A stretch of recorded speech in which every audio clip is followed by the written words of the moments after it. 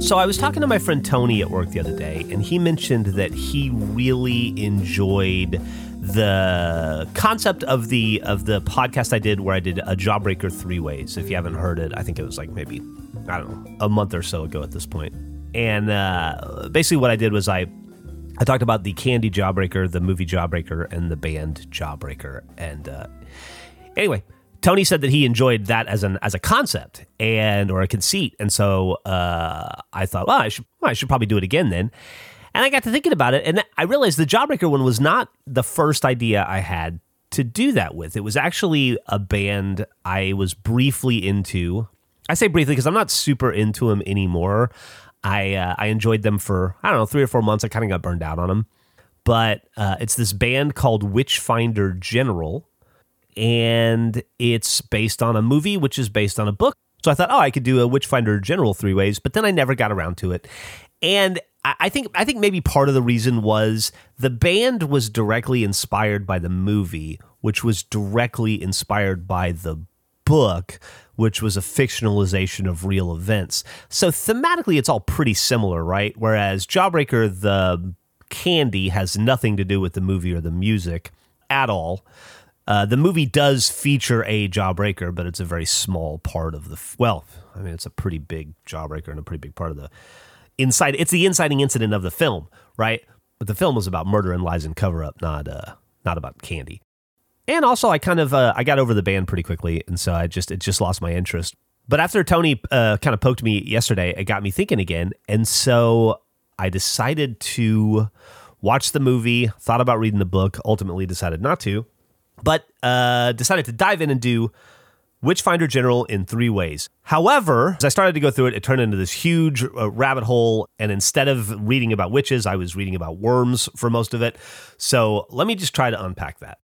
Witchfinder General, the band, I discovered when I was going through a pretty heavy Black Sabbath phase earlier last year, and I was looking for that. They were so influential when they came out. They spawned a ton of like Black Sabbath clone bands that all had their own kind of dark or devilish hook and made kind of a similar droning metal and really kind of dark blues music, as it were. The Pacers just traded Buddy Hield, it looks like, to the 76ers for Marcus Morris and Korkmaz and some second-round picks. Interesting. Today is NBA trade deadline day, 3 p.m. Eastern time, 2 p.m. my time is the deadline for for any trades in the NBA season. So if you're not a sports fan, it's a big, we call it F5 season, where you just sit in front of a computer and refresh your screen all day long, waiting to see who gets traded. And it's been a pretty quiet trade season so far. Really, really quiet. Steven Adams got traded to the Houston Rockets, and the Celtics picked up Xavier Tillman, and I guess now Buddy Hield is going over to the 76ers. That's about it. Usually there's at least one like all-star or close to all-NBA caliber player who's rumored to be moving, and that really hasn't been the case this year. I think a lot of teams are pretty happy with what they've got constructed. So we'll see. Anyway, that's not about this. So anyway, I was browsing related bands to Black Sabbath one day on Spotify and came across them and really, really dug them. I feel like I was giving an impression earlier a bit that I've kind of gotten out of them, or I don't dig them anymore. I still enjoy them. I just listened to them a bunch, got kind of burned out on it, and moved on. But if you want to hear what they sound like, I'll probably update some kind of a playlist. I think I have one for this podcast. Listen to the song Free Country or Burning a Sinner. It's very fun. It's very 70s, very dark metal. And as a matter of fact, I was reading about them, and I learned that they're considered some of the progenitors of doom metal, which is a genre that I have kind of slowly come to discover that I'm a fan of. I don't know much about doom metal. Maybe I should do an episode on it someday. Maybe I should bring Burn Dog in to do an episode with me, because he knows everything there is to know about metal. But I'm just now discovering in my late advanced age that I'm into doom metal, and I guess they were considered one of the progenitors of it, one of the founding bands of doom metal. It's a fun band. It's a gimmicky band. I think the music is better than the gimmick, and they were directly inspired by the film. So it's weird to talk about the band before the film, I guess, but that's how I discovered them, right? I discovered the band before the film. Anyway, they weren't around for very long. They put out 2 albums, broke up, I think got back together in the late 80s and put together another album, but with a different singer. And I haven't heard any of that. I only know the stuff from the first 2 albums, which were like early 80s, like 82, 83, somewhere around there. One thing I read about the band is that they were known for their offensive album covers. I guess they, there weren't a lot, right? Because they only had a couple albums, but I guess they had an album cover that caused a lot of controversy in England at the time because it featured a nude model with her breasts out. I guess a sort of a famous page 3 model in England at the time being, I guess, sacrificed over a tombstone, over a grave in a church by a bunch of men dressed like in, I guess, Cornwallian fare and like monk robes and shit. And I guess that offended a lot of people in England, and it actually helped them get quite a bit of publicity, although apparently it didn't help. Apparently the publicity, like the whole idea of any publicity is good publicity, may not have been the case for them at that time. However, I read an interview with the band, and apparently part of the reason it was so controversial, apparently they just piled into a van at like 4 a.m. one day and drove to a church, didn't tell anybody, didn't get any permission, and then did this whole photo shoot with this naked lady strewn about over tombstones and shit. And the church was not happy about it. Apparently they were very, very upset. You can imagine why. But all of that to say, it's a fun little band to listen to. It definitely scratches the Black Sabbath, like that 70s like bluesy metal itch if you're looking for it. I read a review, another funny thing about that band, I read a review of them, of their first album. It's called Death Penalty, and I thought the headline was funny. The review said, "A death penalty worth serving." So the movie Witchfinder General, I went back and I watched it, which actually wasn't super easy to do because the title is confusing, and I'll explain why in a second, and how I got off on a whole worm thing too. Witchfinder General, the film, horror movie, came out in 1968, starring Vincent Price, a few other people, but Vincent Price, and was directed by a guy named Michael Reeves. It is based off of a novel that came out earlier in the 60s, I believe, of the same name, Witchfinder General, which is loosely based on a real person from 1600s England named Matthew Hopkins. Matthew Hopkins was kind of a shystery lawyer, as I understand it, who took advantage of a lot of government tumult. There was the government was fracturing at the time, a lot of lawlessness and confusion, and a lot of fear.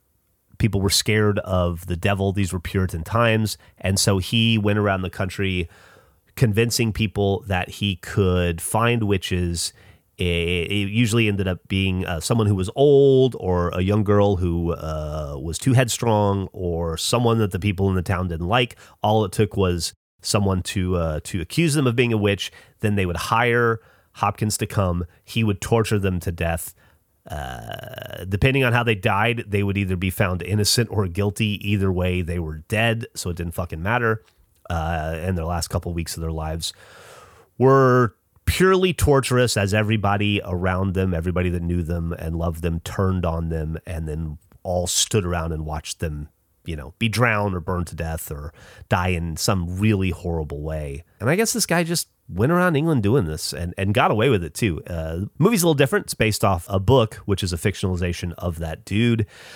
So there is I guess like a satisfying end in a way, sort of not. But the plot is this girl whose uncle is the priest in this town, or the vicar, or however they called it back then. And he gets accused by someone in the town, and so they send for the Witchfinder General, which is what his title is. He's actually called the Witchfinder. It's a point in the movie he promotes himself to general, decides he deserves the title of Witchfinder General. But they hire the Witchfinder. He comes to town. The priest gets accused. His niece tries to intervene and stop him from being tortured. They're going to kill him. She throws herself at the mercy of Vincent Price, who is a fucking scumbag and really detestable. I was reading about it, and he says that he thinks it's maybe the best performance he ever gave. I guess so, because he is so goddamn unlikable. It is such a... I can't really recommend this movie. I found it to be very unsatisfying. It is such a frustrating film, and he and his henchmen are such fucking frustrating characters because they just keep getting away with it over and over again. And it's a really, really bleak film. And anyway, he's torturing the priest. He's going to kill him. She intervenes. He's clearly a lecherous scumbag. So he basically takes advantage of her to save the priest's life, leaves town. She ends up getting raped by his henchman while he's gone, which he finds out about, which he gets mad at her about for some reason, so he decides to kill the priest. Anyway, her fiance comes home. They leave briefly. Her fiance comes home, finds out about all this. He's often fighting the war. He's a soldier. Goes AWOL, tries to track this fucker down, decides he's going to kill him. And it just becomes this game of chase where he's chasing them around the countryside. Then they lay a trap for him. I don't want to spoil it, but it ends with essentially nobody being happy. Like, it is like the most agitating ending to a film I've seen in quite a while. I love Vincent Price. I love that era of horror movie. I love like British 60s and 70s horror. I love all 60s and 70s horror, whether it's British, whether it's Gallo, like whatever it is. This fucking movie is exhausting to watch because you just keep, it's so goddamn agitating. You just need there to be a payoff. They keep kind of teasing payoffs throughout the film that don't pay out. And Price and his henchmen just keep fucking failing forward and succeeding until the very, I don't want to spoil the whole thing, but it ends in a really unsatisfying way to me. Real bleak, real dark. And I don't know that I would recommend it necessarily if you're even as a fan of those genres. I mean, it's a good film. Don't get me wrong. It's scary. It's gross. It's gruesome. It definitely elicits a ton of emotion in the watcher. I just found it ultimately a bit unsatisfying when all was said and done.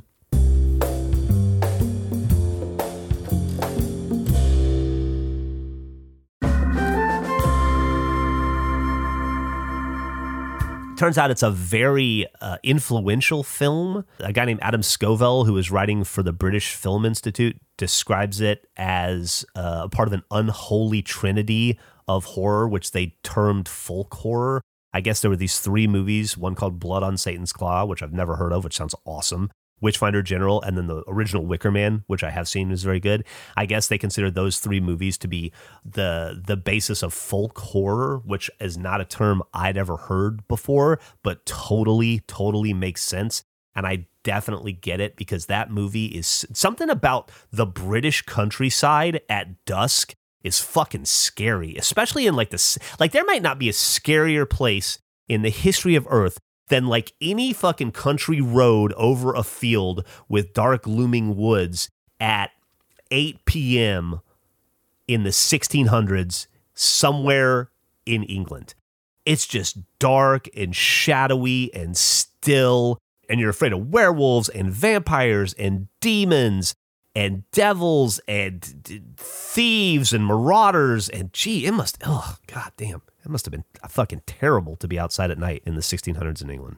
I guess it's also credited as helping usher in an era of pop occultism, which is also a phrase I'd never really heard before, pop occultism, but I really, really enjoy it. I think it's a great way to describe this kind of stuff, and I guess I'm definitely a fan of pop occultism. I'm also, even though I'm sitting here kind of shitting on the movie, I think I'm also a fan of folk horror. When I going back and looking at it, I really do I realize I like that genre. And now that I know that there's a name to it, it makes me want to go search out more because there's something desolate and isolating and overwhelming about, well, you just have to, I guess, watch the movie to see what I'm talking about, or maybe watch Wicker Man or Blood on Satan's Claw instead, because they are probably possessed of the same evocative themes, right? Oh, one thing about the movie, biggest buckles I've ever seen in my entire life. They wear like these shoulder sashes that have these buckles that are like so comically fucking large. I can't imagine what actual purpose they must have served at that size, other than to be way too fucking heavy to carry around, but whatever. Also, I wonder, where do they film all this stuff in England? In America, we have Vancouver, right? I mean, we have Atlanta now, and there's a couple other places, but historically, if you wanted to film anything in the woods in America, you're probably filming it up in Vancouver. What's the Vancouver of England? Is there like a town, Bilbinshire, where they just have a ton of film lots, and everybody just goes, oh, we got to go out to Bilbinshire to film the new Robin Hood thing? I don't know. Anyway, surely somebody has an answer for that. I'd love to know what the Vancouver of England is. Also, another reason why it would suck to live in the 1600s, at nighttime, it's fucking dark. Everybody lived in a castle, and the castle is all highly polished, really, really, really dark wood. And then they eat at these dining in these large halls with these 20-foot tall ceilings on tables that are also made of hard, black, polished wood, so they just blend in. And then they're the size that they would hold like 25 people, and you'd have like 3 people eating dinner across from each other with maybe 3 candles. It's essentially like living in a cave. I would have driven me crazy. Anyway, I found the movie so, I guess, ultimately unsatisfying or frustrating that I decided not to read the book. Maybe I'll read it someday, but I don't think so. I mentioned earlier that I had a little bit of trouble finding it, though, and that's actually the thing that surprised me and where this thing took a more interesting turn for me. I kept searching for it. I Googled it. It said it was available on Amazon. I looked. It wasn't. It said it was available on YouTube. I couldn't find. Eventually, I found it under the name The Conqueror Worm. So looking into it, I guess when they ported the film over to America, they changed the name from Witchfinder General to The Conqueror Worm for a very specific reason, even though this film has nothing to do with conqueror worms. They wanted to link it with first off, the Conqueror Worm, I found out. I recognized that phrase before because I'd heard it in a song by a band called Moss Icon. Song's called Liburnum Wit's End. And they sing, it's like a almost like a dark or a satanic sermon that's kind of building over this drum beat and the music, and it kind of builds into this crescendo, and it's this like 7 or 8 minute, just like escalating, amazing, thrumming, like droning kind of just really unique, interesting, awesome song. And as the sermon builds and it's talking about this conqueror worm destroying everything and how it's our truth and our true God. And it's really interesting. It's a really fun song. I highly recommend you listen to it, and I'll definitely put it into any playlist I have. So that piqued my interest when I found out it was called The Conqueror Worm, because I immediately recognized that. But I looked it up. The Conqueror Worm was a poem written by Edgar Allan Poe.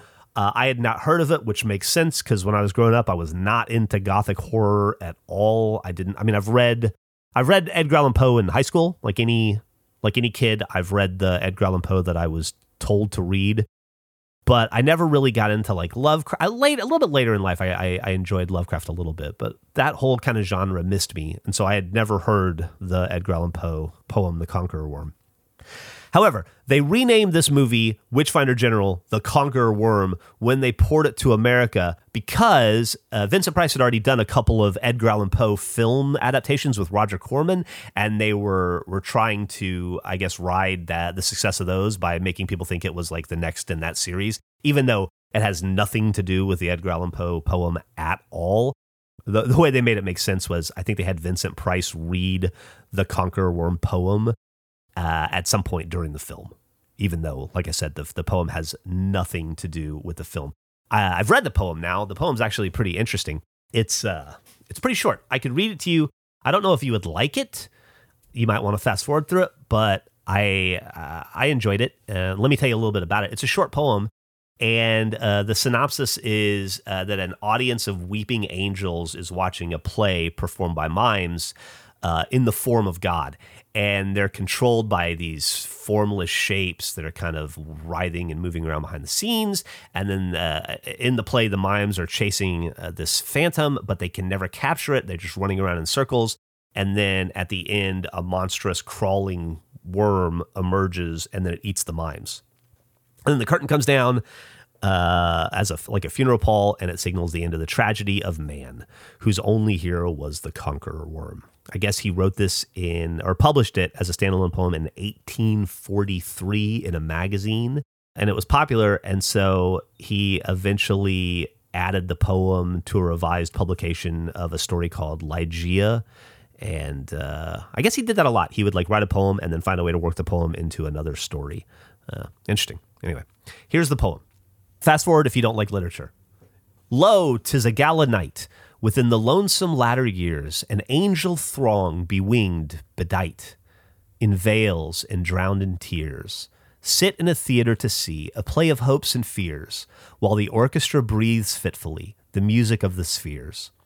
Mimes in the form of God on high mutter and mumble low, and hither and thither fly, mere puppets they who come and go. At bidding of vast formless things that shift the scenery to and fro, flapping from out their condor wings, invisible, woe. That motley drama, oh, be sure, it shall not be forgot, with its phantom chased forevermore by a crowd that sees it not. Through a circle that ever returneth into the self-same spot, and much of madness and more of sin, and horror the soul of the plot. I like that part. But see amid the mimic rout, a crawling shape intrude, a blood-red thing that writhes from out the scenic solitude. It writhes with mortal pangs. The mimes become its food, and the angels sob at vermin fangs. In human gore imbued. Oh, that's kind of cool, too. Out are the lights, out all, and over each quivering form, the curtain of funeral pall comes down with the rush of a storm. And the angels, all pallid and wan, uprising and veiling affirm that the play is the tragedy man, and its hero, the conqueror worm. That was pretty cool. I gotta admit, I like that. I'm gonna read that story, Ligeia, that the poem was retrofitted to work into as well now, I think, probably. Anyway, they decided to rename a movie about a guy who travels around the English countryside torturing women and old men to death for money, The Conqueror Worm.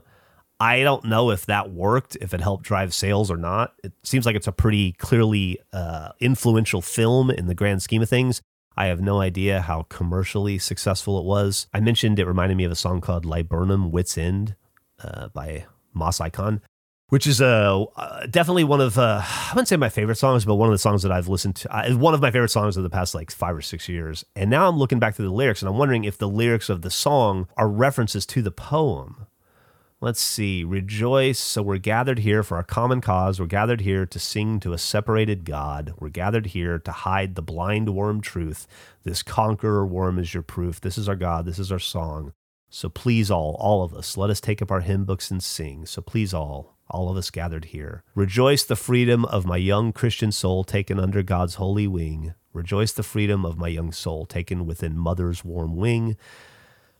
Taken under 6 feet of mother's warm wing, rejoice and listen to the blind worm truth sing. Rejoice the freedom of my spirit, enabled by Lucifer's holy lended wing. Rejoice and sing to our separated God, our inhuman God, our unfeeling God, our unknowing God, our separated God, our inhuman God.